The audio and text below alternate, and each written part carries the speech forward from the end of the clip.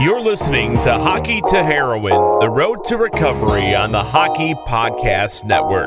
New episodes Wednesdays and Saturdays. Follow Hockey to Heroin on Twitter. That's at Hockey2Heroin for updates, and subscribe wherever you get your podcasts from. Brady Leavold, like any other Canadian kid, his dream was to play in the National Hockey League. Success came easily to Leavold as he began to turn heads in the junior leagues. Early pass from Long. He's got Leavold with him. Long walks in. Centers.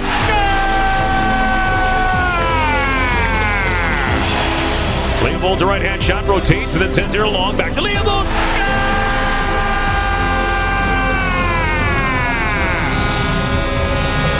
Attaboy, Brady. And here we go, right off the bat, a fight ensues. And it's Leavold and Curran. They're both getting in shots. Now Leavold throwing right after right and just connecting like crazy. Once I met heroin, it was just, that became my new passion. What's the reason that young people who are athletes get addicted to heroin? They injure themselves and they're more likely to be prescribed an opioid. And once addicted, many are going to switch over to heroin because it's much more cost effective. And the effects that they produce in the brain are indistinguishable. When we talk about painkillers, we're essentially talking about heroin pills.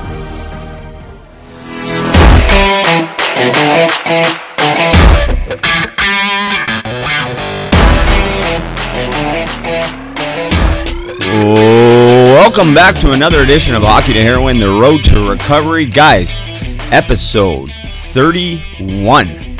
Getting up there.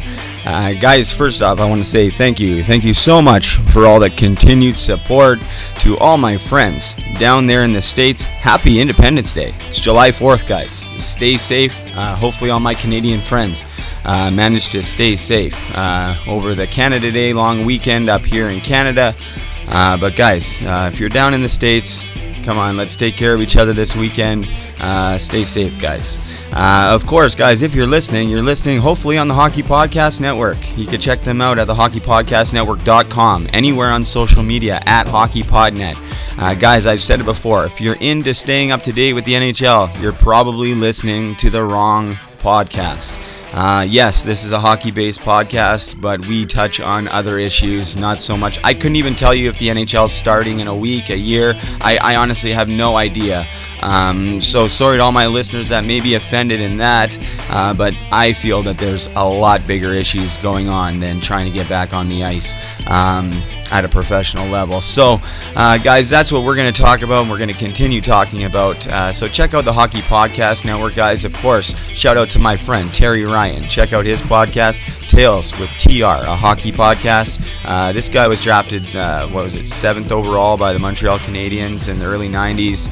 Career never quite panned out, but you know, he's doing great things with his podcast. He's had some great guests like Shane Corson, among others. Shane's actually going to be joining me on Monday as well. Guys, quickly, unfortunately, once again, I'm not recording in the Matthew Lashinsky Memorial Studio. It's not done. It's been sitting in the exact same position for the last 2 weeks because my new trusty friend Matt Thompson, he was down here, but he had to go back, and he's coming back, I think, July the 12th. So pretty soon, guys, we're going to finish this studio. If you're a first-time listener, I will tell you a little bit about Matthew Lashinsky. Matthew Lashinsky was not a friend of mine. I'm sure he would have been. He was the same age as me, literally months apart.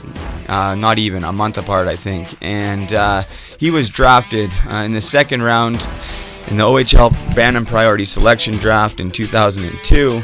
He broke into the OHL, but never quite had the career that he, once had dreamt of. And really, I believe that he thought he would have. I think everyone, including his family members, believed that. And unfortunately, he struggled with mental health and addiction, much like myself.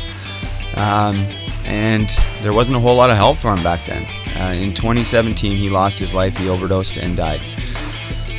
Since then, after I launched the first episode of Hockey to Heroin, the road to recovery, guys, this guy by the name of Matt Thompson, who I just spoke about, he's a new best friend of mine. he told me, he's like, man, your story sounds so much like a friend of mine, like my best friend that died in 2017. And he told me about it, and I was like, wow. Why is that? Why did he die and not me? And since then, guys, he's not the only one. There's been multiple people, and even guys that I've played with, that I found out that are either one, still struggling, or two, have lost their life. And it's really sad, guys. But quickly, before I touch on that, I do want to say thank you to Matt Thompson for just being a friend. He continues to help me with this little project. He's always calling me and messaging me about different guys he thinks I can connect with, because he's from Ontario and I'm from out west, so he's always thinking about OHL guys, and that's so I appreciate that, Matt. Thank you so much. We're really doing this the right way as far as the studio goes, guys, and it's a real honor, and I've been able to connect with Matthew Lashinsky's family. They're going to come up here.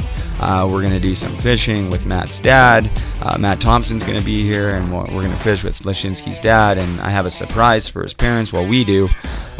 So really exciting, guys. Obviously, it's a really sad story, but we're going to take the positive of this, and the positive is that we are connecting with his family, and we're remembering him in the way that he should be remembered, as the good guy he was and the great hockey player he was. And from everyone that I've talked to, guys, he was just a lost soul, and I can completely understand that. And it's just unfortunate that he never had the chance to redeem himself. So you know what? We're going to do it for him. And that's what we're doing.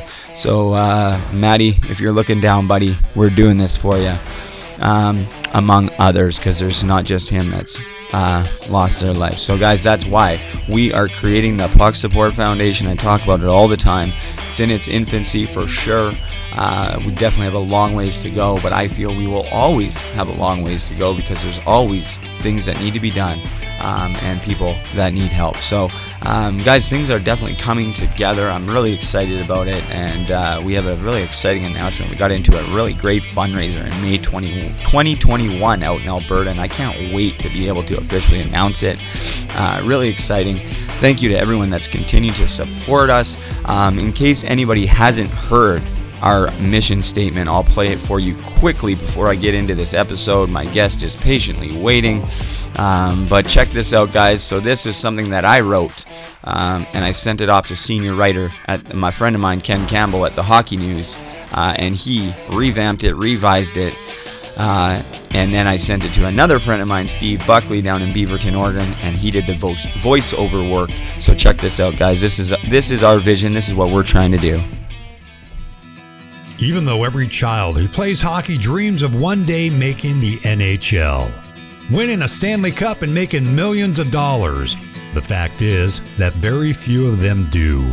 Some end up with serious mental health and addiction issues, often long after the cheering stops and their safety net has vanished. The Puck Support Foundation is a non-profit charity that is committed to providing relief for any player or coach, active or retired, who is struggling with these issues.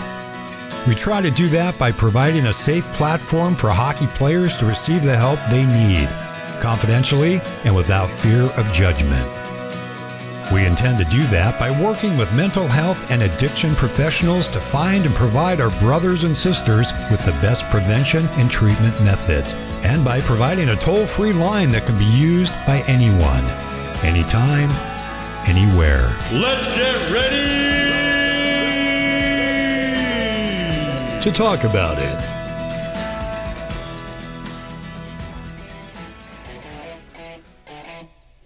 All right. I love it. I still get shivers every time I hear that, guys. We're working continually on more videos. But, guys, it's we certainly have a long ways to go. But we will get there. And I know, guys, that we're going to lose people along the way. We're not going to be able to save everybody. And that there's always going to be more people that need help. But guess what? If we can reduce it even by just the smallest of a fraction, guys, that is a huge, huge success. If we can save one life, which ultimately I see we've already done, and again, there's a process. There's a long time after a guy goes to treatment to see where he's going to go. But listen, we did our part. We got him in the doors of treatments, and I'm super proud of Michael. Good job, buddy. If you're listening, Spencer, super proud of both you guys out there. You guys are doing great. Keep on fucking rocking. You guys are awesome. Couldn't be more proud of you. Before I get in quickly, I just want to say, guys, I actually made a phone call the other day, and my intake was yesterday. I make these Facebook Live videos. I have this podcast. I come on. I'm learning, guys. I'm learning to try to convey the best possible message while staying authentic, because I'm not going to come on here and speak in cliches like, yeah, the guys played really well tonight and our goalie played really... No. Fuck right off with those cliches. You're going to get the real deal from me. I don't give a shit if you don't like it. Press stop right now. That's just the way it goes around here. And the reason being is because if I don't stay authentic to myself and to the listeners, what the hell is the point of all of this? This is not just gibberish talking about hockey. We're trying to change lives here.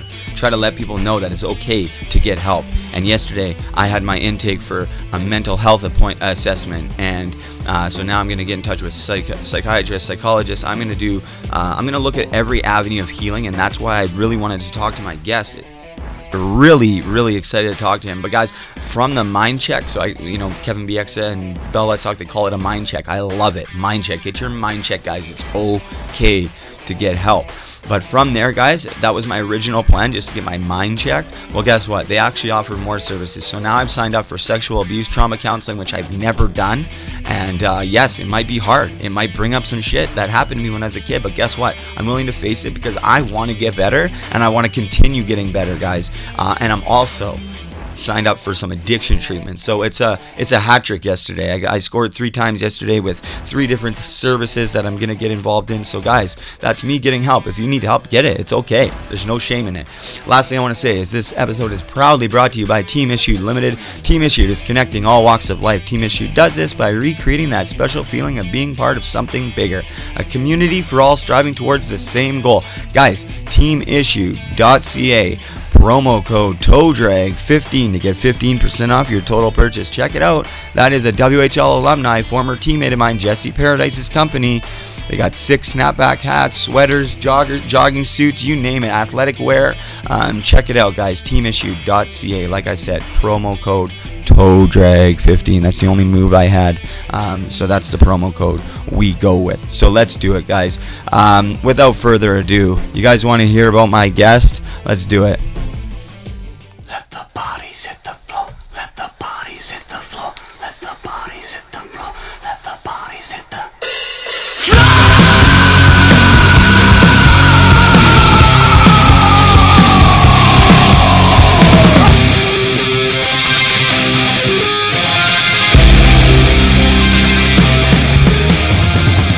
All right, let's do it. Episode 31. This guy was drafted in 1997, second round, 36 overall by the Prince Albert Raiders, a good old Western League boy just like myself. Not sure if he knows this, he was also drafted in 2004 by the Saguenay, I can't even say it, Ford in the LNAH. I always throw these out there for my guests because this guy was playing professional, on his way to the NHL, and these guys are trying to get him to come bang it out in this league out in Quebec, and it's always kind of funny. But not sure if you knew that little tidbit of information for him. He was also a Ray Miron President's Cup winner with the Memphis River Kings in the Central League. That is no longer there. I played in that league as well in 04-05, Calder Cup champ, AHL championship. This guy was also the Phantoms Man of the Year in 2006, 2007. For anybody that doesn't know what the Man of the Year is, you are the Man of the Year. Like, that means you've gone out to the community and you've taken extra time and shown that you care, not only about your team, but the community and kids and everything. And so, like, that to me is probably the biggest accomplishment that I see out of everything. Not that there's not other great accomplishments, but when someone takes their time, especially, and it's always these types of guys, and we'll get into that, and it's just so great. This guy had 188 fights from junior to pro. That's what I counted, 188 fights. He retired in 2009, 2010. Instantly jumped on board with Adirondack from 2010 to 2017 as an assistant coach. One of his bigger accomplishments, I think something he's super proud of, in 2016, he was one of the founders of Athletes for Care, which is very much what we are trying to do with the Puck Support Foundation, similar, but they focus on all athletes. If you guys check it out, I think it's athletesforcare.com. We'll make sure that we have it all queued up in the social media. But guys, I look at their website all the time. I'm like, I just wow, what they're doing, guys, and the message they're spreading, and he'll talk about it, is incredible. He's also founded the Hemp Heal Foundation. He's also starting Body Check Wellness, which is an all-around just get your wellness check, guys. This guy is a healer. He went from 188 fights, knocking people out. How about this, guys? One referee between them, and they're going to fight again, which will probably be an automatic misconduct here for these two because they were told by the referee not to go. But a rematch, Juan Cote. And again, they size each other up. And it's Cote who steps in with a left. Down goes Juan. Juan just hanging on to his leg now, but Cote said, let's get this thing going. Steps in. Juan not done. Another fight. Cote with a couple good punches in, and Juan goes down. Two big Cote punches. You got to go 10-8 now. Cote with the knockdown. What do you guys know about that? Without further ado, let's do it. Let's just get into this episode. Riley Cote, buddy, thanks so much for doing this, buddy. No problem. Thanks for having me. Hey, Riley. So listen, for anybody that doesn't know you, which most people in the hockey community do, and that is, no secret. I spent the last couple days, actually the last week, really, combing over some of your videos, and, I wanted to talk to you about that because I looked at your stats. You're a Western League guy. You played for the PA Raiders.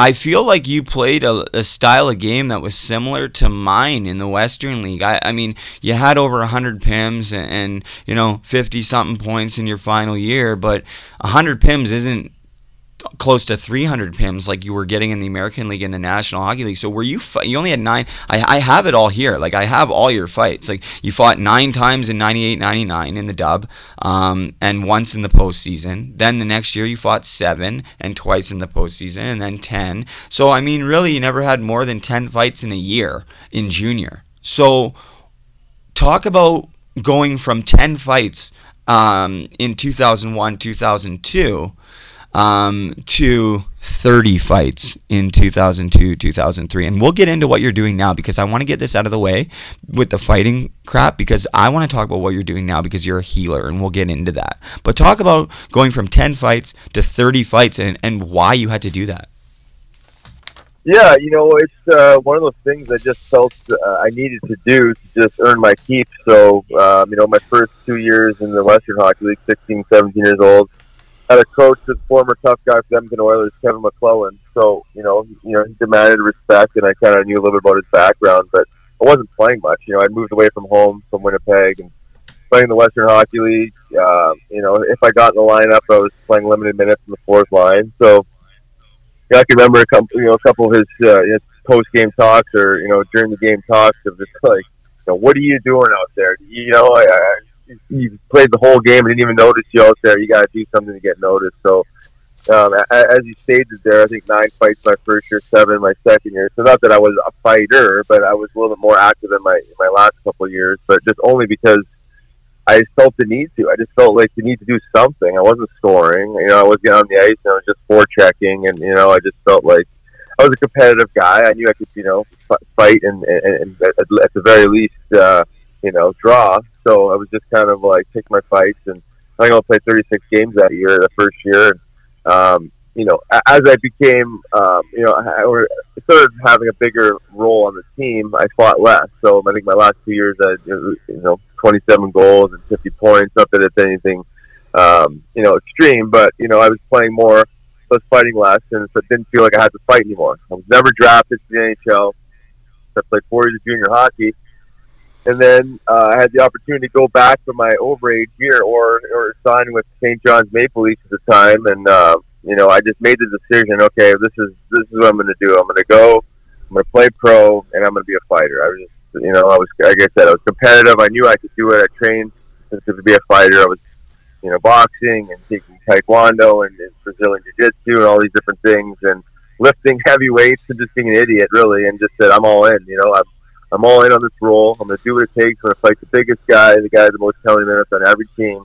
And my goal was to finish, top 3 in fighting majors every single year. And penalty minutes really didn't matter because they're still counting 10-minute misconduct. And I didn't really want to shove them in the penalty box for 15 minutes at a time. So I was focused on fighting majors, not misconduct. So I just went out there and fought everybody and their brother, man. That was it. Every league, Central Hockey League, East Coast Hockey League, American Hockey League, and somehow found my way to the NHL. So it was interesting. It wasn't something that I really planned to do. It wasn't like, I was a fighter throughout junior, a real fighter in juniors, but I just wanted to live out my childhood dream, and that was the only way I knew how. Well, that's I appreciate you sharing that. That's awesome. And I mean, that's the thing, isn't it? I mean, man, you were a fucking tough competitor. Holy shit! Like that clip I played of you knocking out Andre Waugh. Obviously, it was heard around the league, and nobody ever likes to see people. And I mean, he wasn't hurt or nothing. He was more pissed off, which is kind of funny. But I mean, I just watch it, and I'm just like, you're not, you're a big guy. I mean, you're 6'1", 6'2", like, you're never more than 210. I don't think you played out, which, I mean, sure, that's big on an everyday standard, but when you're fucking fighting Donald Brashear, George Laraque, like, are you fucking nuts? Like, were you not scared? Were you scared? Can you be honest? Were you scared? You know what? I'm not sure if the word scared is the proper word. I knew I was going to fight them. It was just there was just obviously some anxiety associated with it because they're obviously guys that I looked up to when I was in junior hockey. Before that, George Laraque and Edmonton, and I looked at these guys as like the toughest guys in the game. So there was naturally some anxiety, but like in my mind, I'd already prepared to fight these guys. In my mind, I already fought these guys, so I was going to do it irregardless. So naturally, there's some anxiety. But I mean, scared? I don't think so, because scared, I mean, it would have allowed me to not fight them. You know what I mean? So I fought everybody, every legitimate tough guy that I played against. I fought, and it was basically, it was really to prove that I wasn't scared. You know what I mean? It was. Maybe there's fear involved in it, but the fear, the fear of the unknown or fear of losing. But I was in. I was 100% in. So those guys, I couldn't shy away from those guys. 100%. And yeah, you said it right, and maybe scared wasn't the right word. I've talked about it on the podcast with guys like Goldie Goldthorpe, the original Ogie Oglethorpe from the movie Slapshot. Like, that guy's a real guy in real life, played in the minors, like, crazy story. I had him on my podcast. He's like one of the most feared, he's the most feared enforcer, like, he's like a legend, you know what I mean? Like, that's what they made this character about. And even him, we talked about anxiety. I had Chris Knuckles Nyland on, and a couple other fighters like James McEwen, who I played with in Kelowna. I think James a little bit, or I've seen some articles. You guys kind of have the same outlook with healing and stuff, and it's the anxiety. So some guys experience that more, but once you committed and you're like, hey, listen, I'm not a first-line Sidney Crosby, Connor McDavid guy, and very few people are.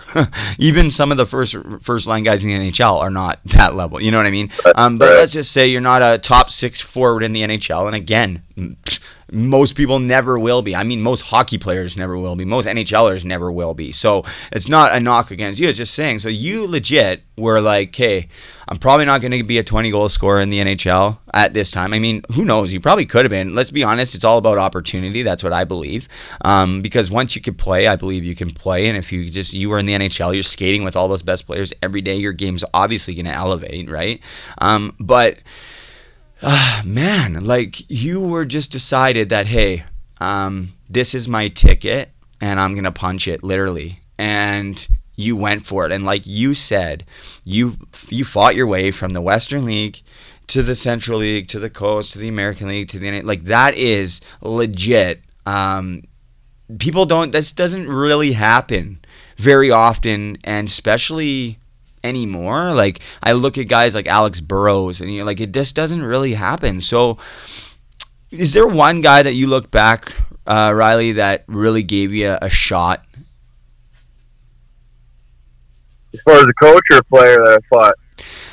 No, well, actually both. I'd like to hear both because I was going to ask you about that. There's so many questions going through my mind, and the thing with podcasting is I have a million things written down and everything, but it doesn't matter. I've learned that over the 31 podcasts I've done that you can never tell where it's going to go. So I have so many things. I've been wanting to talk to you for so long. I wish I had like 2 weeks to talk to you because I just want to talk to you on a personal level too, but to see like about healing and learn, because I talk to DMAC all the time, Darren McCarty, and he just talks so highly of you. He's like, Riley's my guru, and he knows you're so smart, and so like now he's got my interest peak, and he's been the one teaching me about all the different systems in our body, and we'll get into that. And but man, like you did it, like you legit did it, and that to me is a really like you just decided that, hey, I can do this and I'm pretty good, and you were good at it. But did you, man, I'm trying to think about like how to word this in the proper way. Like, so, okay, actually we'll get back to that. You said, yeah, player, coach. Is there one player that you're, hey bud, let me get a shot at the title? And then was there one coach or GM or scout that like when you were playing in the Central League or whatever that was like, hey, you know what, because I saw that you signed a couple different times over the course of 1 year in the American League, and then you had to, you got signed by the Flyers and for a 2-year deal and all that. But like, is there one guy that you could look back as a coach or GM, and then one tough guy that really gave you a shot that maybe you did well and it gained you some respect? Yeah, for sure. So there's a couple guys, and I'll lead into the player. So Paul Holmgren, he was the general manager of the Phantoms at the time in 2004, assistant GM to Bobby Clark, and then and John Stevens was the coach for the Phantoms. So I got a phone call when I was in I went back to Central Hockey League after my second year pro in the Coast because I couldn't find a deal. This was 2004-2005 lockout. I was there only 3 days, and I got a phone call from Ron Hextall, who was assistant GM for the Phantoms, assistant to Paul Holmgren. So we're gonna fly you up to Hartford, meet the team in Hartford, and we're gonna sign you to a 25-game tryout. You probably land up being here for the weekend, and then we'll probably send you back or whatever. So hop on a plane, meet the team, and I was scratched the first night there in Hartford, and then someone got hurt. So naturally, I got in the next game. And the injury was more significant than we had thought, so I ended up sticking around longer than I thought. But basically, I just did my thing. I came in crazy ass and just started running around and hit guys, and fighting guys, and they just liked my energy. So John Stevens was my number one fan, and so was Paul Holmgren. Just the underdog story, I guess if you call it that, and just they always kind of told me they're rooting for me. So just keep your head on straight and just keep working, keep showing up, first at the rink and, leading by example. So long story short there was I wound up signing 4 25-game professional tryout agreements throughout that whole year. I led the team in fighting majors. I think I was third in the American League of Fighting Majors, and we won a Calder Cup. So an amazing season, like personally and as a team. And obviously when you win, everyone gets rewarded. So I landed up signing an NHL deal on my own, actually, after that. I negotiated with Bobby Clark. I didn't have an agent, so landed up signing a 2-year deal with the Flyers. So fast forward to, I played one more year in the American League after that, and then I went to training camp and obviously fighting whoever I possibly could to stick on the team. But I remember it was Washington Capitals coming in for a preseason game, and Donald Brashear was there. And I know Brash from training. He's played for the Flyers obviously before that, and he would come in the offseason. I would train with him, so I knew Brash personally. Obviously knew he was a freak of nature, tough dude, and I knew a little bit about his style and all that stuff. And I was training that summer with some big ass Camden cops, like 270 pounds, 6'6" dudes. So I was like, in the best shape I possibly could be in for fighting. My balance was good. I knew I could hang in there with these like legitimate super heavyweights. So when Washington Capitals came in, and Brash was 10 years into his career. He don't fight in preseason. I was like, Brash, man, I'm like, I gotta go. We gotta go. You know what I mean? And he's like, he's kind of like, fuck off. I knew you didn't want to, so I was like, all right, Brash, I'm gonna run somebody and I'm gonna make you fight me. So sure enough, I forgot who I ran. It was a defenseman on a forecheck, and then right away, Brash was looking at me. He knew I was gonna do it. So we fought, and I actually had a really good fight. It was probably the best fight I had against him. I fought him 5 times total, I think, and it was the best one. For me personally, just because he's just a hard guy to fight, just such an inside fighter and so strong. But I held my own. It was a pretty long fight. Trying to roll me over. I was able to stand up and at the very least draw the fight. So that fight, I think, specifically earned my spot in the Flyers that year. Just obviously everyone knowing that he's a legitimate tough guy, and just me just showing how willing I am. So he gave me a shot. The Flyers themselves gave me a shot. Paul Holmgren and John Stevens were my biggest fans. So, you get a lot of support, like you said earlier. Just got to get that opportunity. And I just thought I just did the best I could with it. Unfortunately, I think I probably, did it to a fault. I think when I signed up to be a tough guy, I was all in to a fault. I was just training to be a fighter instead of a functional hockey player. I was, in my mind, the puck didn't exist. I was so concerned about fighting that I didn't even attempt to become a better hockey player. So I think it was, my rise and my demise. It was, it kind of made me who I was, but it wasn't sustainable the way I was doing it and the way I was playing. So, that being said, I'm happy for it all. It's been an amazing ride, and thankful for the people that supported me, gave me an opportunity, and believed in me. And the rest was all myself. It's like the way I was living, the way I was playing. It wasn't sustainable. Something had to give, but in the moment, I didn't recognize that. And life has an interesting way of pushing you around sometimes. So that's exactly what happened. So it was an amazing ride for sure. Yeah, for sure. So you got 156 games in over the course of 4 seasons, all with the Flyers. So that, it's nice, right? It was all with the one team, and yep. And so that's nice. And you retired, after your 4th season there, and you retired with 411 minutes, 1 goal, 6 assists, and like you said, you probably could have spent more time on your playing, but when you're invested like that, and like I'm just listening to you talk, and like you have to, if you're gonna be a fighter and you're fighting Donald Brashear, and you dropped George Laraque, by the way, like not with a punch, but you got him to the ice and you landed on top of him, and you were pretty young, I think, when that happened. Like, so that too, like, must have gained you some respect. You knocked out Andre Waugh, which was a crazy. I want to talk to you about that here in a second. I don't want to just strictly talk about fighting. We're going to just get out of the fighting thing into the positive healing aspect of it here in a second. But I just wanted to open with the fighting and where your mindset was at back then, because it was interesting to hear you say that, of course, you were fully invested in being a fighter and that it was sort of your rise was your demise, and that's probably true. But as I sit here and think about it,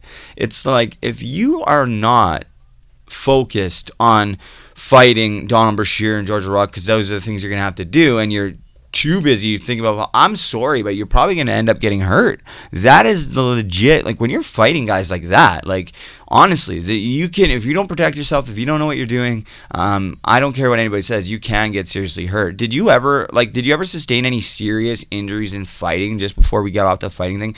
Like how many concussions from fighting would you say you had? It's a hard one to quantify. I think I've only been diagnosed with 3 concussions, maybe only 2 of those from fighting, honestly. Exactly. But, the way they describe a concussion these days, anything's on the spectrum of concussion. It's, any sort of head trauma, really. If your brain shakes inside your head, it's on the spectrum of concussion. So I would like to think that every punch is a small concussion, maybe. I mean, I don't know, but could be, yeah. But the close to 200 fights there. I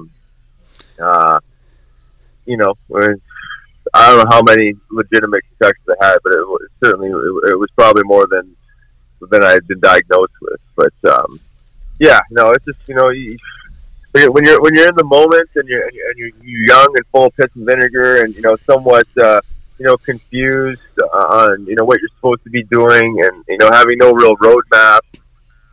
Again, as hard as I was going on the ice, I was going off the ice, and it was it just kind of took over who I was. All I could think about was fighting and training for fighting, and and I wasn't training and living like a UFC fighter. These guys are pretty wholesome. These guys are legitimate, functional, high-end athletes. I was, lifting a lot of weights and, not being functional for hockey and or fighting, was looking big in a shirt and just like thinking in my mind, if I was this big, I could hang in with the big boys. So my thinking was definitely skewed, but I was certainly focused on what I wanted to do. You know what I mean? That was to be a legitimate NHL tough guy. Unfortunately, my structure to doing that was off. I didn't really realize that until the wheels started falling off the carriage towards the end. But in the moment, I was living my life in the highest and the hardest possible way I possibly could. But really, just because I think the fear I was talking about, fear is that I think I was fighting the fear of failure, fear of letting people down, fear of not making it. Growing up in Winnipeg, I was, in my age category, like I was the man, apparently. And, all of a sudden I was like feeling this pressure of not being able to accomplish my dream. And so I was fighting out of desperation, I think. You know what I mean? I was fighting out of fear. That being said, it just trickled into my personal life. It's like, staying up the night before, a game and thinking about your fights and, obviously the party, man, like, a ton of drinking and partying and stuff like that. I went along with the game. It's like, I felt like if I fought that night, I did my job. You know what I mean? Now I can go and party with the boys and feel like I was, part of the team. So, there's a lot of skewed thinking because I really didn't understand myself. There's what we're going to talk about probably in a few minutes. There was no self-love. There was no true self-care in those pro days because I was just like all in on this animalistic type of role where literally drink coffee and eat Sudafed and Red Bull and whatever else I get my hands on before games to jack myself up so it's so jittery that I couldn't even handle a puck. I didn't even want the puck because you know what I mean. All I wanted to do was redirect the puck in the corner and go run somebody. That's what I wanted to do. But it just skewed thinking. But again, it was enough to get me noticed and find my way and play limited minutes. But I didn't change anything, so I remained the same and. Unfortunately, was kind of forced to retire. My hands were definitely my hand was definitely forced there towards the end, and I made a decision to bow out of the game with honor. Well, certainly you left as an NHL guy. You retired in an NHL jersey because you look at a lot of guys like yourself and guys that are bangers. It's hard to stick around the league for a long time, even 4 years. And then after that, you see a lot of these guys, they trickle down to the AHL or to the coast or, and then they just sort of get lost. And it's sort of, I've talked to a lot of them and it's pretty sad, man. Like I just feel like there's not a lot of support for any of these guys, not just fighters, but hockey players on whole level. But, how old were you when you retired? So I was 28 years old. I had another one-way contract. Still left on my contract. And, to your point of going down to the minor leagues, like I knew after that season, Peter Laviolette took over. John Stevens was fired. I felt like that rest of that season was pretty much a wash for me. I think I only played 17 games that last year. So mentally, I was like not in a good place. It's like, okay, well now I got to train all season for what next year, right? And I was probably going to get sent down to the minors, being a realist and knowing my situation. So I wasn't in a good space. I had some substance abuse issues that I was recognizing that I had. So I go into the off season after that year, and not in a very good place, just like career wise, personal life wise, and just kind of everything in between. And I don't think I was home 2 weeks in Winnipeg. Went back home to Winnipeg, and I got a phone call from Paul Holmgren, and I think he he had a pretty good idea where my head was at with this all. And he called me up and said, Riley, he says, Michelle Samuelson, who's assistant coach for the Phantoms at the time, his house just burnt down. There's an assistant coaching job with the Phantoms. And would you be interested in that? We'll forfeit your last year and we'll turn it into a coaching deal. See, I thought about it for a second, and then I thought about, at the end of the season, I mentioned like the substance abuse. I was like, really, really, really close to enrolling myself in a traditional substance abuse program, whether it was through the NHL or outside the NHL, but one of those standardized ones. And I thought when I got this opportunity, the first thing I could think of was, wow, this is my exit strategy right here. This is going to give me a chance to kind of step away from the scene, be involved in the game, but be on the other side of the fence where I can focus on myself, focus on healing. So it wasn't so much about retiring and getting into coaching as a long-term career choice. It was, okay, this is an opportunity to get out of this crazy life I'm living, jacking myself up to fight, being in a chronic state of anxiety, partying like I'm, Mick Jagger, and you know what I mean? And all these crazy things that weren't making me happy. And, it wasn't fulfilling what I was doing. So when I got this opportunity, I basically, I was right at that moment too. I started kind of learning about plant medicines. When I just made a decision, like I'm going to bow out of the game with honor, and I'm going to avoid the substance abuse program, and I'm going to do this on my own with plant medicine and me putting the work in, knowing what I have to do to change this thing. So that's what I did. I called him back the next morning and said, I'm out. I mean, I want to take the job. I'm out of playing. Sign me up, whatever I need to do. And he was obviously, thankful for everything. And that was kind of my retirement. But it wasn't so much, okay, I want to be, a lifelong coach here. It was like, this is an opportunity to stay in the game, work with players, but also to step away from the party, because coaches don't party with the players, right? So, I mean, I used to be at home early and get my rest and get my yoga and start doing all these things I was doing, start learning about the CBD and, these minor cannabinoids and psilocybin mushrooms, and started just attacking it that way and giving myself the respect and self-love that I hadn't given myself for years and years and years. So that was it in a nutshell. So, wow. So that's, you start coaching in whatever it was, 2010, 2011, I believe, with Philly. Adirondack, it was the Phantoms, right? Yeah, it's an Adirondack. Adirondack, yeah. Which I played in Adirondack, not for them, but against them in the American League. It's actually a nice little spot. I didn't mind playing in that rink, actually. So you transferred from playing to coaching. You mentioned, obviously, that you're not partying because, like you said, the coaches don't party with the players. I mean, let's be honest, the coaches probably still do their thing, but not anywhere near the level of players. So you were able to, dial it back in. And you mentioned doing yoga and the plant medicine. So when did that all start, and how did that come about? I know that you said you spent time, but who brought it to you? Was it yourself, by research? Is there somebody that inspired that? Where did this all come from? No one really inspired me on any of this stuff. It was really a personal decision. The only thing I can think of that really kind of got me more into the natural way of living was my sister had been, recently diagnosed with MS at the time. So I was starting to read books on natural cures and just like natural remedies for, disease states. So when I made the decision to retire, the philosophies from that book and everything kind of like made a whole lot of sense, like just like reeling it in and this holistic approach, right? I mean, I think we've become reductionist thinkers where we're isolating compounds and we're not looking at things as a whole. So I was like, oh wow, I'm doing everything wrong. My diet is terrible. I'm eating, before games, Mountain Dew, we're drinking Mountain Dew and eating pretzels, and I was all about calories, protein and all these macronutrients, and so I hit the bullseye in the wrong target with that. On the training side of things, like lifting heavy weights, taxing my joints and shoulders and muscles, to lift more weights to look bigger in a shirt, thinking I was stronger.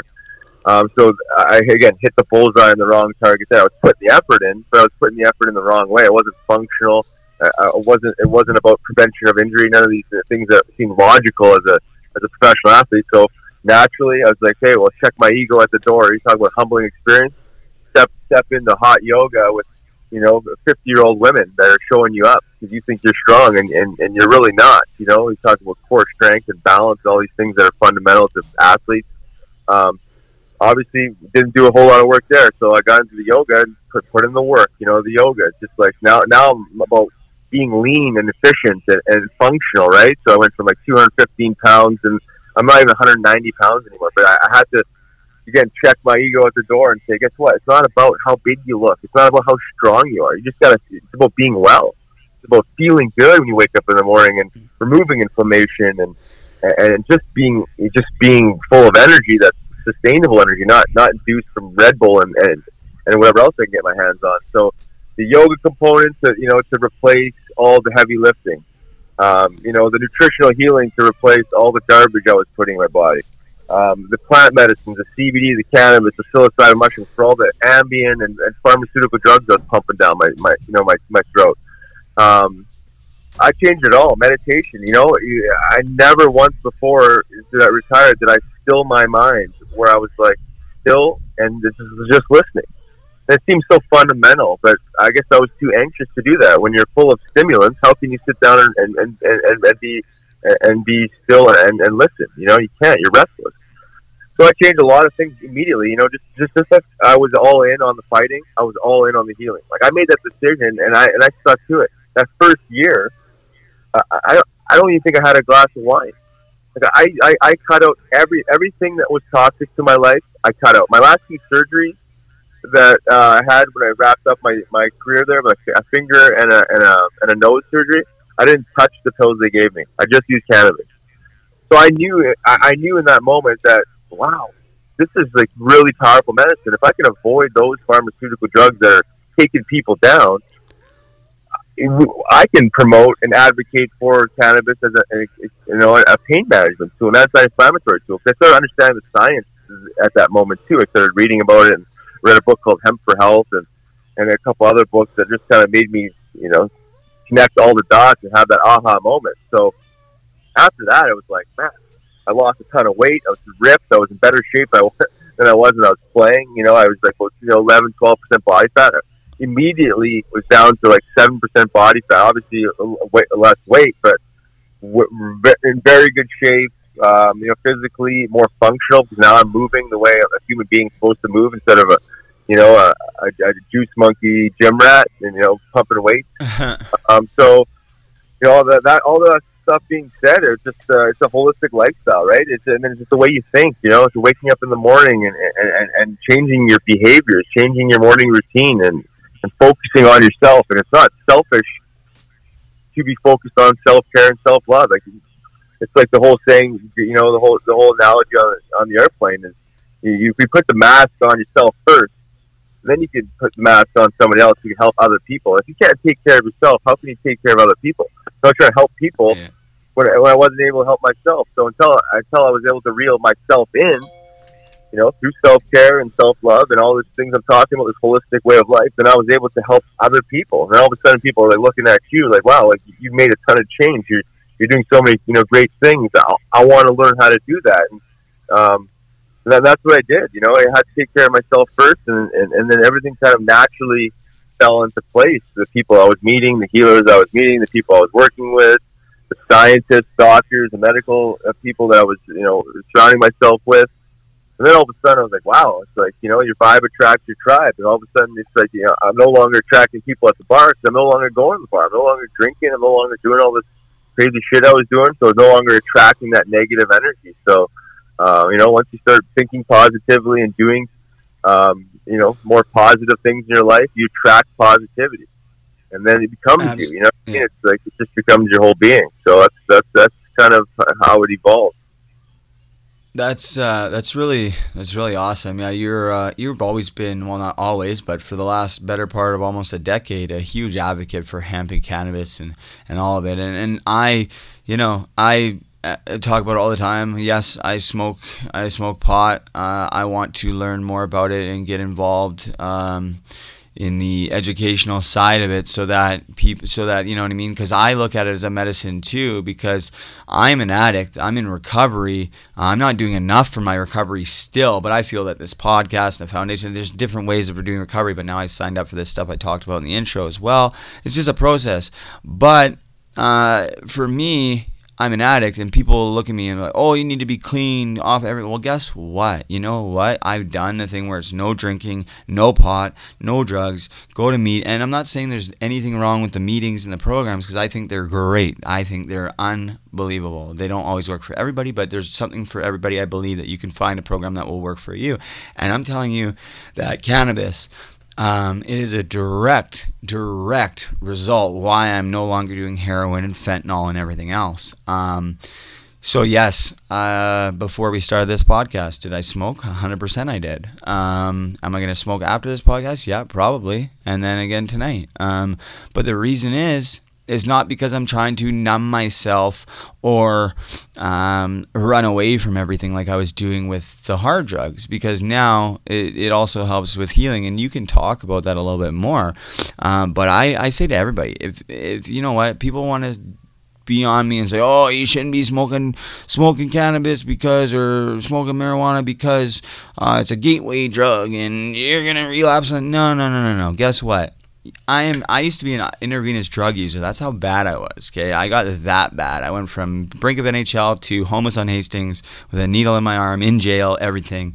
And I'm not chasing around drugs all day. I'm not sticking a needle in my arm anymore. I am not committing crimes to support my drug habit anymore. And that's not me. Like, I would never do all this shit. It was just me chasing the drugs, having to feed my addiction. And I'm telling, like, people, I just don't like it. I just think the stigma is dying. But I want to say thank you to you, because you have been leading this charge long before I knew you. Like, when I was watching you when I was playing junior and you're in the NHL, like, when you retired, that's really when you started to, go down this path. And you were right there on YouTube and right there making videos when the shit was still illegal. So, you know what I mean? And you were breaking down walls, and I saw the thing for the Hemp Heal Foundation, and you're like, because you truly believe in it, all the health benefits with hemp, with eating it, with everything, with not just cannabis and marijuana smoking that side, but there's so many other health benefits.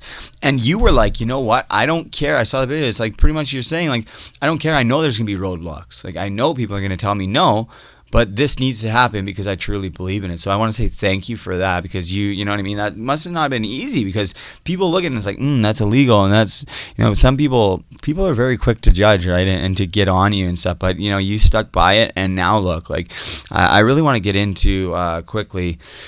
We could talk about the Hemp Heal Foundation if you want to touch on that quickly before we move on. Like, what is going on with that? Yeah, I know there's a music festival.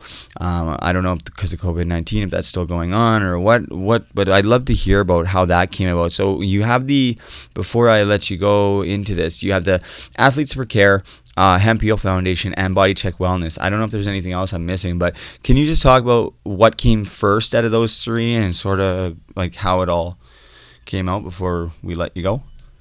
Yeah, sure. Yeah, so Hemp Heal Foundation was founded right after I retired back in 2000. That'd be 2011.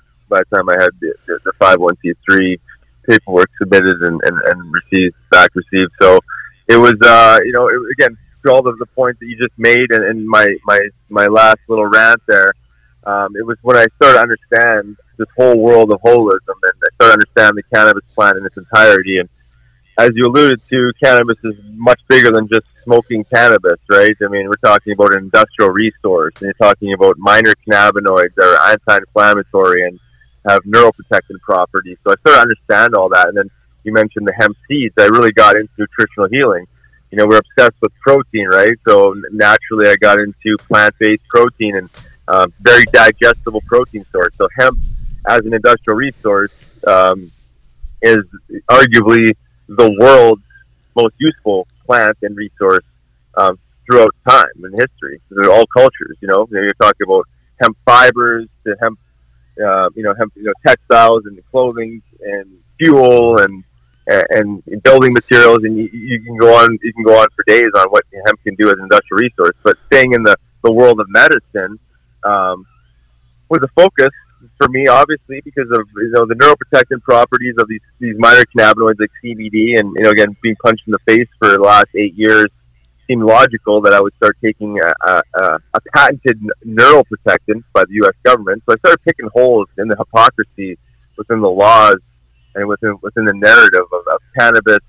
Looked into synthetic THC, hypocrisy 101, that the natural plant is outlawed, but we can synthesize THC and we can call it Marinol, and we can sell that to people. So I was just really focused on these minor cannabinoids as well as the industrial resource. But it started off as a music festival in Philly, and up until this year, COVID hit. Obviously canceled for this year.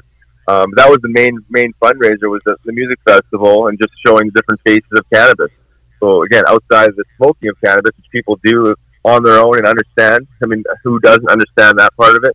But it's the rest of it that people didn't understand. It's nutrition. It's it's the fibers. It's the building materials. It's this sustainable way of living and doing industry. So up until last year, you kind of added a different dimension to Hemp Heals, which is Hemp Heals Hockey. I did a hockey camp subsidized by sponsors, and it's teaching the youth about pain management and tools to be better athletes, but better people, right? So it's like, okay, well, eventually we had 10 years old to 17 years old, right? So you think it's like too young to teach this? No, it's not, because every single one of these kids is going to have inflammation. They're going to have pain. And if you don't teach them the right way, they're going to be hooked on, starts probably with a Tylenol, then a Tylenol 3, and then probably an opioid, and then booze in there too. If you don't teach these kids the right way how to manage pain, inflammation, and their mental health issues, concussion issues. So every day, first day was nutritional. It was a nutritional healing day. So we just did smoothies, bananas, strawberries, and hemp seeds. Very simple, right? So all of a sudden you got electrolytes, you got nutrient-rich food, and you got a digestible protein source. Pretty easy to understand. A 10-year-old can understand it. I mean, my 3-year-olds can understand it. So it just needs to be taught. So I just wanted to take my hockey platform and to teach things that aren't being taught. And a little bit taboo still, but you know what? If we're not going to talk about them, they're always going to be taboo. And and again, this was last year and not in 2011. It might have been too early to present that, because I was in this way before it was sexy to talk about cannabis. Now everyone feels comfortable about it because it's mainly and largely legalized everywhere. At least state by state and in Canada. So that's Hemp Heals in a nutshell. Really, it's just educational. Content around the hemp plant and holistic living, how the hemp plant can impact our lives in a positive way. And you mentioned before, it's like, well, I use cannabis, to manage, anxiety and stress, and people are, talking, saying certain things about you using cannabis when you shouldn't be because you're an addict. But guess what? Cannabis is an exit drug. I can't tell you how many guys that I've come across in my life that have used cannabis to get off hard drugs and alcohol. I mean, it's a gateway to wellness. Yes, it can be abused, but I mean, the bottom line is that if there's no physical withdrawal symptoms from cannabis, it lands up being more, is more of a dependency that you would have built with it than an addiction. It's like alcohol. Try and get off alcohol cold turkey. You could die from the withdrawal. Heroin. I mean, you would know. I mean, the withdrawal. It's got to be terrifying. I'm terrified. It's the worst thing ever, bro. Keep going. Sorry. It's the worst thing ever. And you keep hearing these stories. Then you can find cannabis not just to manage the withdrawal symptoms of the hard drugs, but actually using this as a tool to manage anxiety and stress and keeping your body and your nervous system calm. Because what I've learned, and I was guilty for this for years, is I was overstressed, over anxious, chronically anxious, you know what I mean? Based on the things I was doing, fighting regularly, chronic state of anxiety, not managing my stressors properly, so I wasn't expressing myself positively. I was expressing myself through violence and drinking and partying, So we as human beings, we need positive ways to manage stress. And cannabis is the safest tool, plant medicine to manage anxiety, and then if you want to get into hemp-derived CBD with lesser THC, yes, that can help with anxiety in a major way too. The caution with cannabis is it's a high THC variety. I think there needs to be some education around a little more balance in the cannabis, because a lot of guys are just, smoking, really concentrated amount of cannabis all day long. And yeah, that can have a negative effect on your personal life and your productivity, but it's certainly better than cranking heroin into your arm. You know what I mean? You talk 100%. about steps of recovery. We're trying to get better. We're trying to, and even for myself personally, I was always a cannabis consumer. Always using cannabis since I was 15 years old. I didn't understand the real true therapeutic and medicinal components of the plant until I retired. I always knew it made me feel better and it took the edge off and helped me sleep.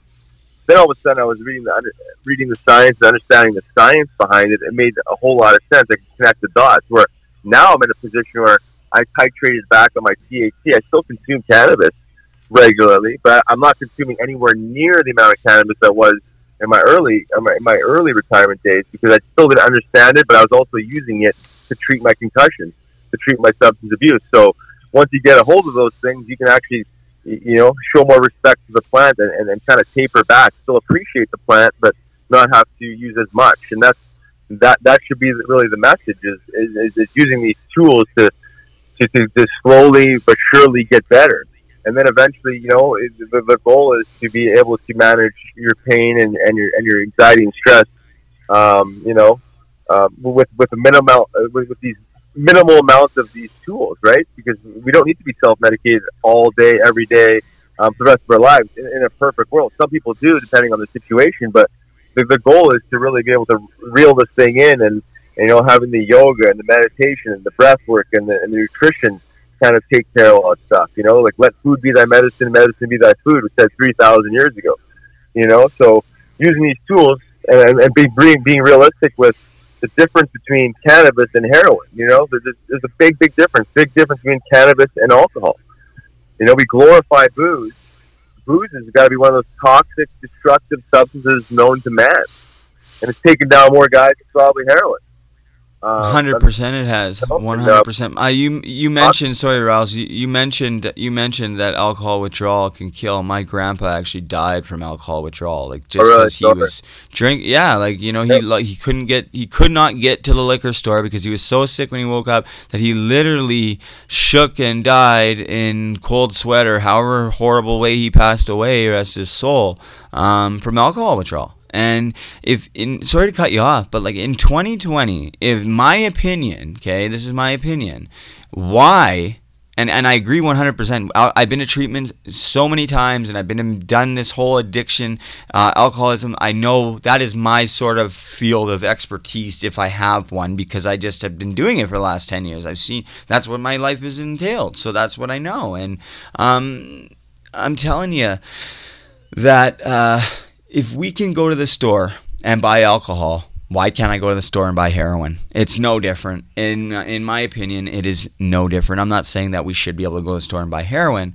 but the only reason, alcohol, if I smoke a joint, Riley, I shouldn't get behind the wheel and drive. However, if I do, I feel a lot more safe. Or if someone's driving after they smoked a joint, I feel a lot safer than if somebody's drunk and driving, or even just hanging out with somebody, let's say. Because if somebody gets drunk, if we get drunk, as I get loud and obnoxious, I want to fight and everything. I smoke a joint, I'm laughing, eating, I want to go out and do stuff.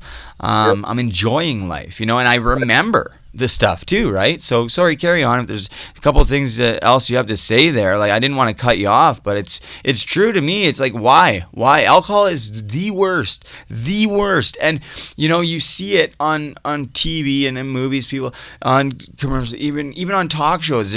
Guests come out, they're drinking or whatever. What the hell is the difference if somebody wants to smoke a joint? Or honestly, to me, it is just, the alcohol is the worst. It's the worst. Sorry, it gets me fired up. It's the worst, man. Sorry, go ahead, Ryan. It really is. This is systematic, right? This is done on purpose, because the system knows that alcohol is very addictive and it will destroy lives. You look at the Aboriginal community, say in Canada and northern parts of the U.S. Aboriginals have been essentially their culture has been ruined through alcohol, right? It destabilizes people, right? It inflicts addiction. It removes spirit. That's what alcohol does. It removes spirit out of something. Whether you're talking about the essence of plants, you're talking about the extracting essential oils out of plants, or the spirit out of humans. The more you drink, the more you black out, right? You eventually will black out where you're unconscious, right? You go look at the heroin, or you look at the opioids. Well, heroin's illegal because, the system can't make any money off street heroin, but they can synthesize it and put it in a pill. And when you have a surgery, we can go give you synthetic heroin, which they know will eventually create an addiction. And then eventually you're going to probably line up on the street buying heroin, but they know they can enslave you through an opioid, right? And so you have two highly addictive substances that are totally legal and totally accessible. And then you have cannabis outlawed, and they'll inject the fear in you about, cannabis is the devil's lettuce, and it's going to make you do all this crazy shit. But they don't talk about alcohol, and they don't talk about essentially synthetic heroin. But they want to demonize this natural herb. So they got it all wrong on purpose. So we're confused, and then they'll put you in jail, right? They'll put you in the U.S. They'll put you in a private prison system, for cannabis, because it interferes with the politics of medicine. That's all it is. But it also enslaves people. When people are enslaved and they're neither chopped out with addiction, they're easily manageable. They will go through these substance abuse programs. They will sign up for this. They will sign up for that, because they're always going to be in treatment the rest of their lives. The last thing they want is people using plant medicine, because it interferes with the model. You know what I mean? They don't want, first of all, they don't want consciousness. They don't want us to be more conscious and aware. They want us to be dumbed down and enslaved. And they don't want us to be using these tools because it doesn't profit them. So I know I hate to sound like, aggressive like this, but it's the truth. And I've peeled back these layers over and over and over again. And the more you peel them back, the darker and dirtier it gets. When you talk about controlling people and controlling consciousness and controlling people through addiction, right? I mean, and you mentioned earlier, it's like, you go through these substance abuse programs and people want to demonize you and say, you're using cannabis. You should be 100% sober. Well, shame on them for ever even saying something like that, because I have buddies that have gone through the same thing, and they feel shamed.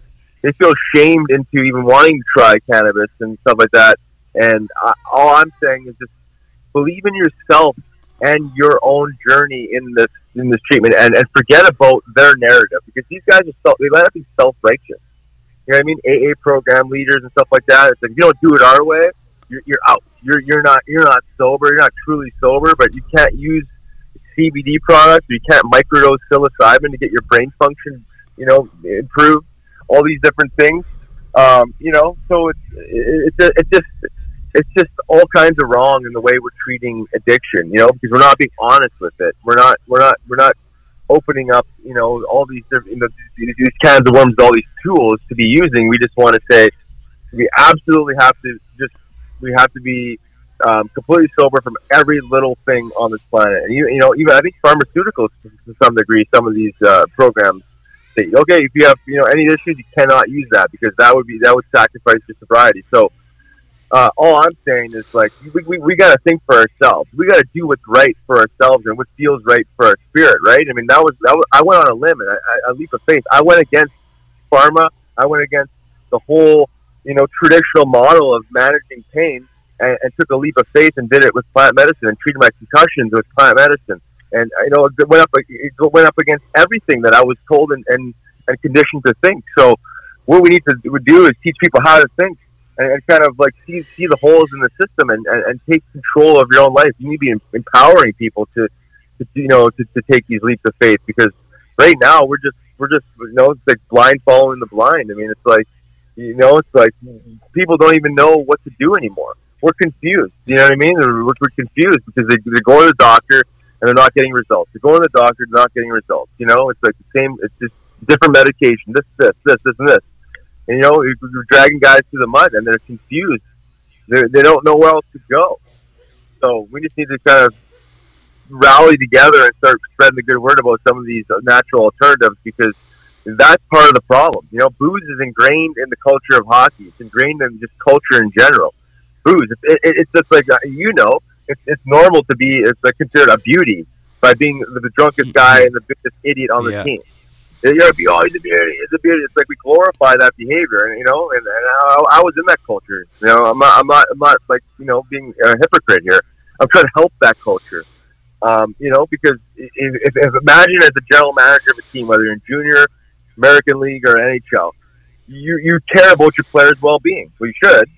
You should be caring about prevention of injury because, I mean, if your go-to guy gets hurt from an injury, you could have prevented, well, your season's pretty much shot. So from a general manager's and coach's perspective, I would want my guys using cannabis, CBD, with intention and, mindfully using it the right way, as opposed to going out and getting shit-faced the night before a game or even throughout the week. Because bad things happen at the bar. Bad things happen when you're a group of guys getting shit-faced, and long-term, eventually some of these guys will become addicts. We could really change that if we actually are honest with substance. We don't separate substance. We talk about Schedule 1 drugs.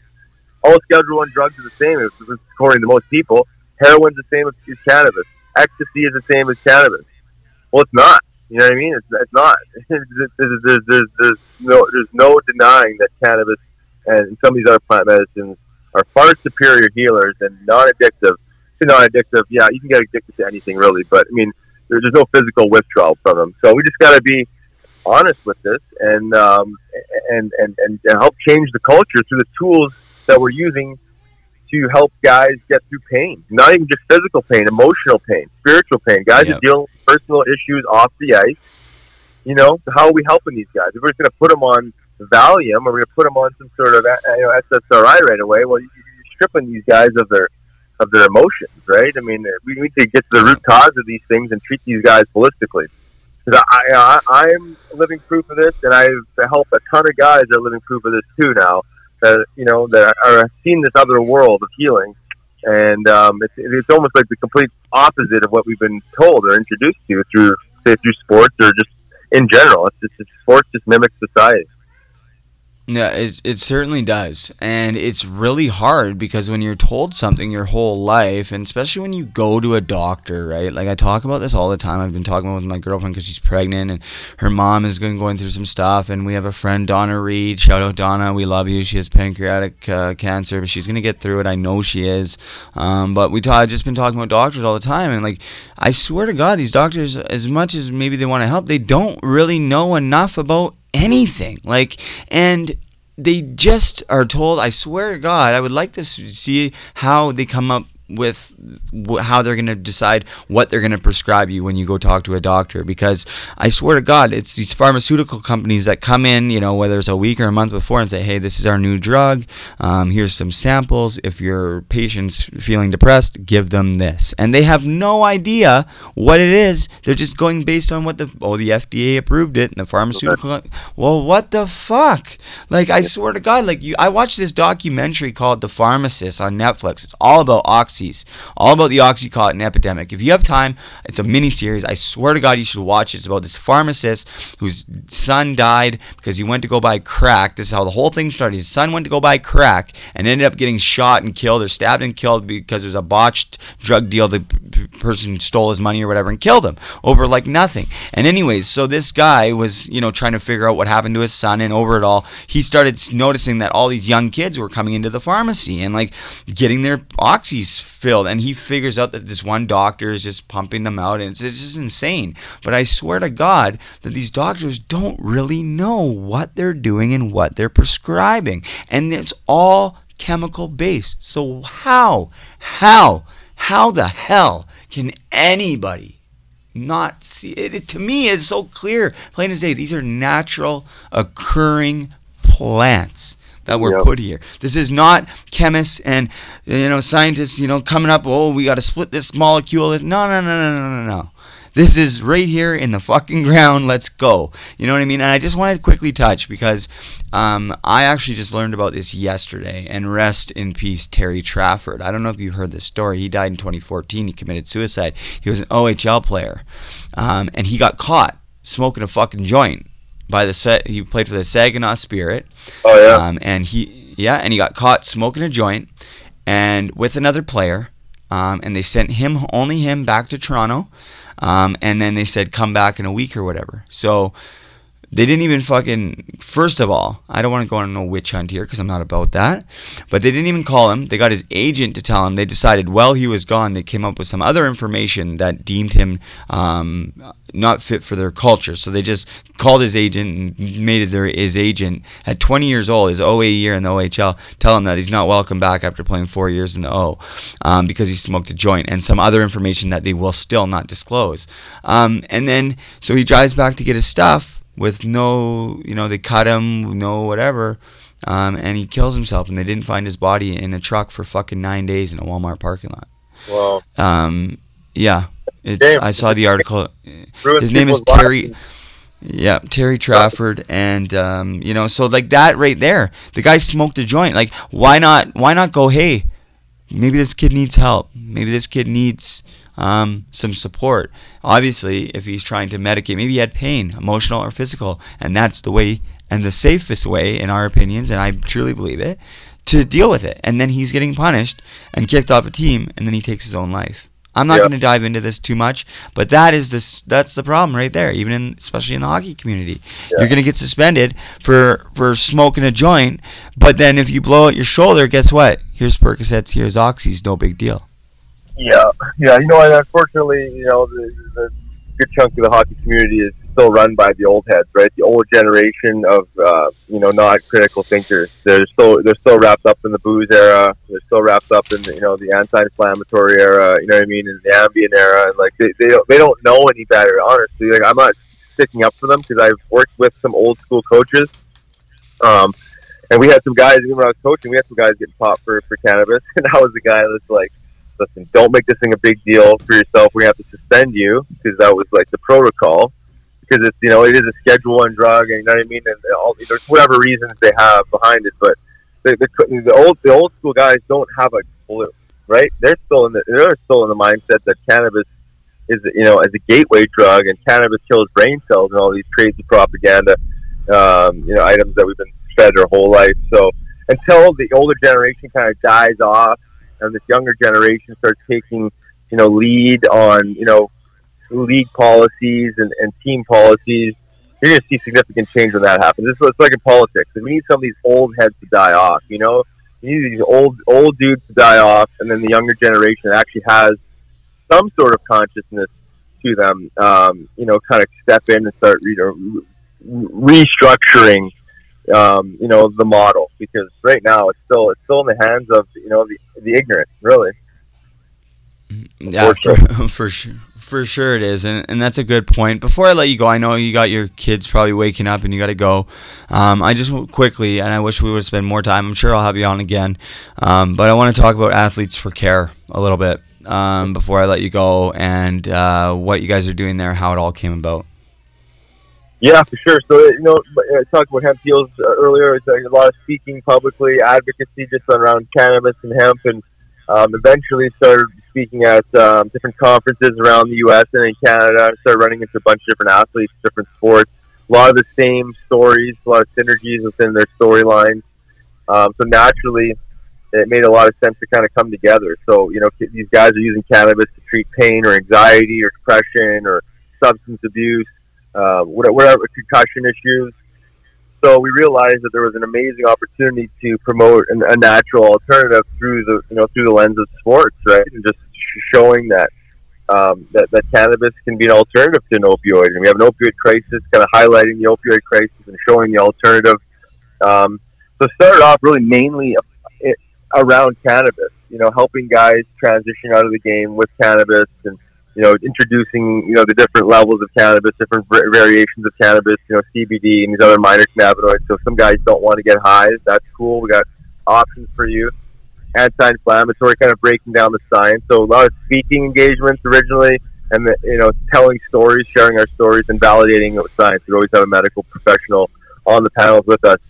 Since 2016, it's evolved much greater than that, because as we know, cannabis is just one of many tools. It's a great tool, but it's just a tool. So we talk about all things wellness, all things in that holistic world. Again, the meditation, the yoga, the nutritional healing. We're starting to talk about psilocybin mushrooms.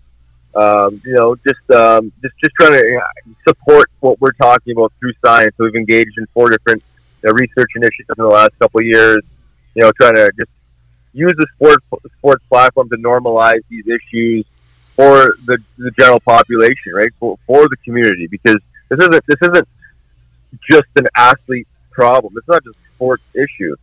This is a global issue. This is society's issue, but it's magnified in sports. So we're just using the sports platform to talk about some of these taboo subjects and destigmatize some of these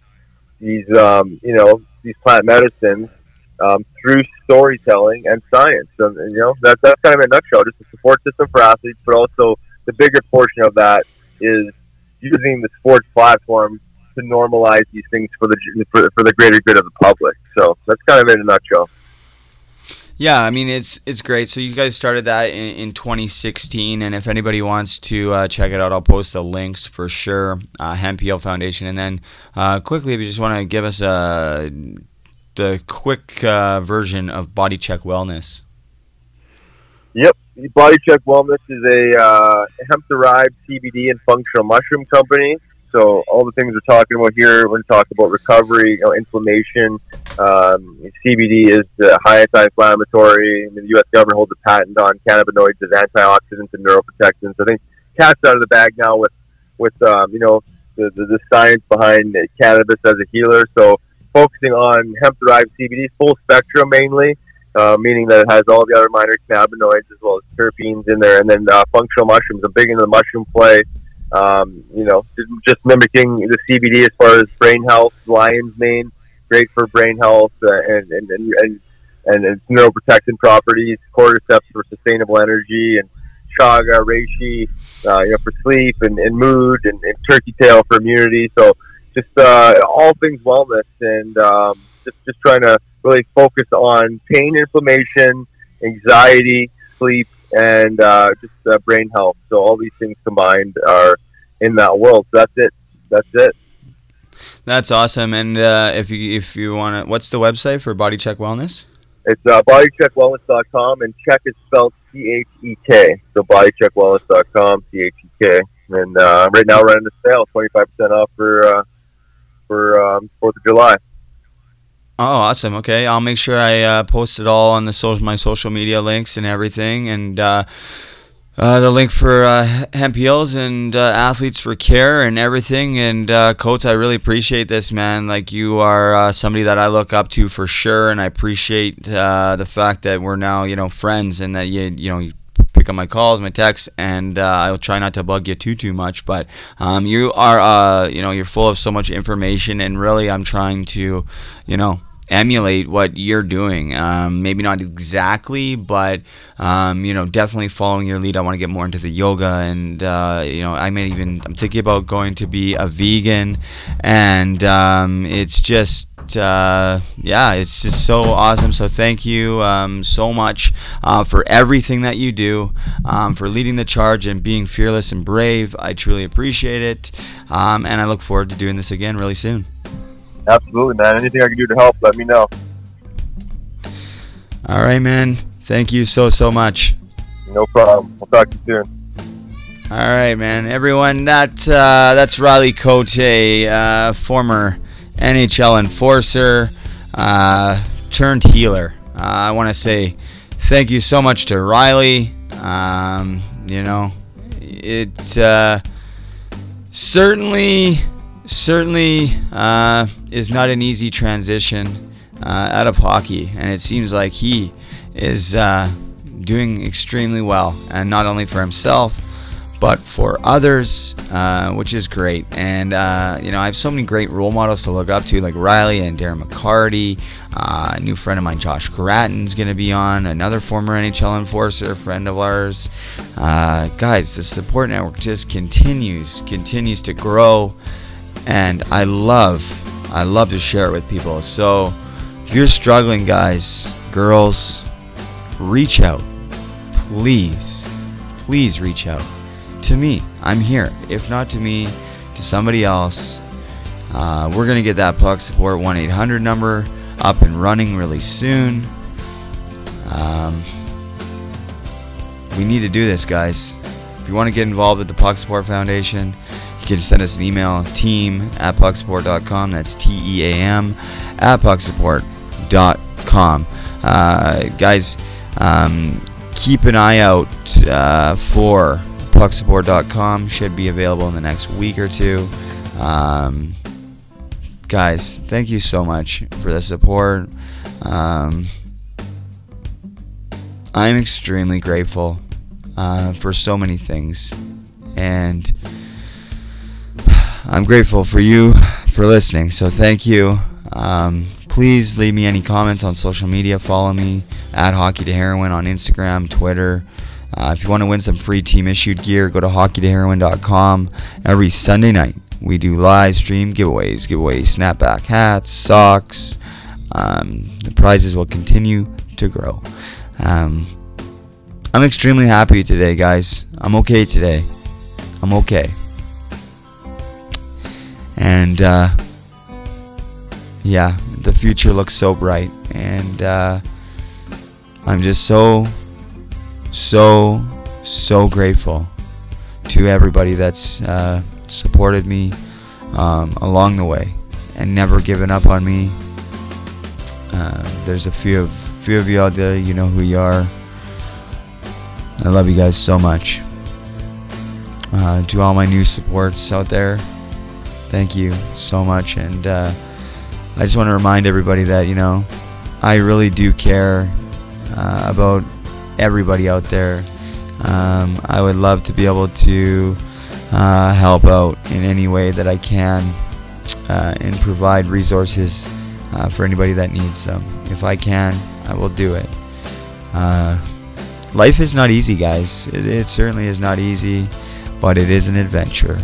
And I'm just so thankful that I'm still breathing, that I'm going to have a beautiful little girl in October. I have a beautiful girlfriend who has 2 beautiful little kids that now call me dad. Their dad isn't around. I'm hopefully going to adopt them, and one day I just envision my kids and my new little family coming together to make one great big family. And I know that might be wishful thinking, because I understand there's going to be some hard feelings and hurt there, but at the end of the day, I have so much love for everybody.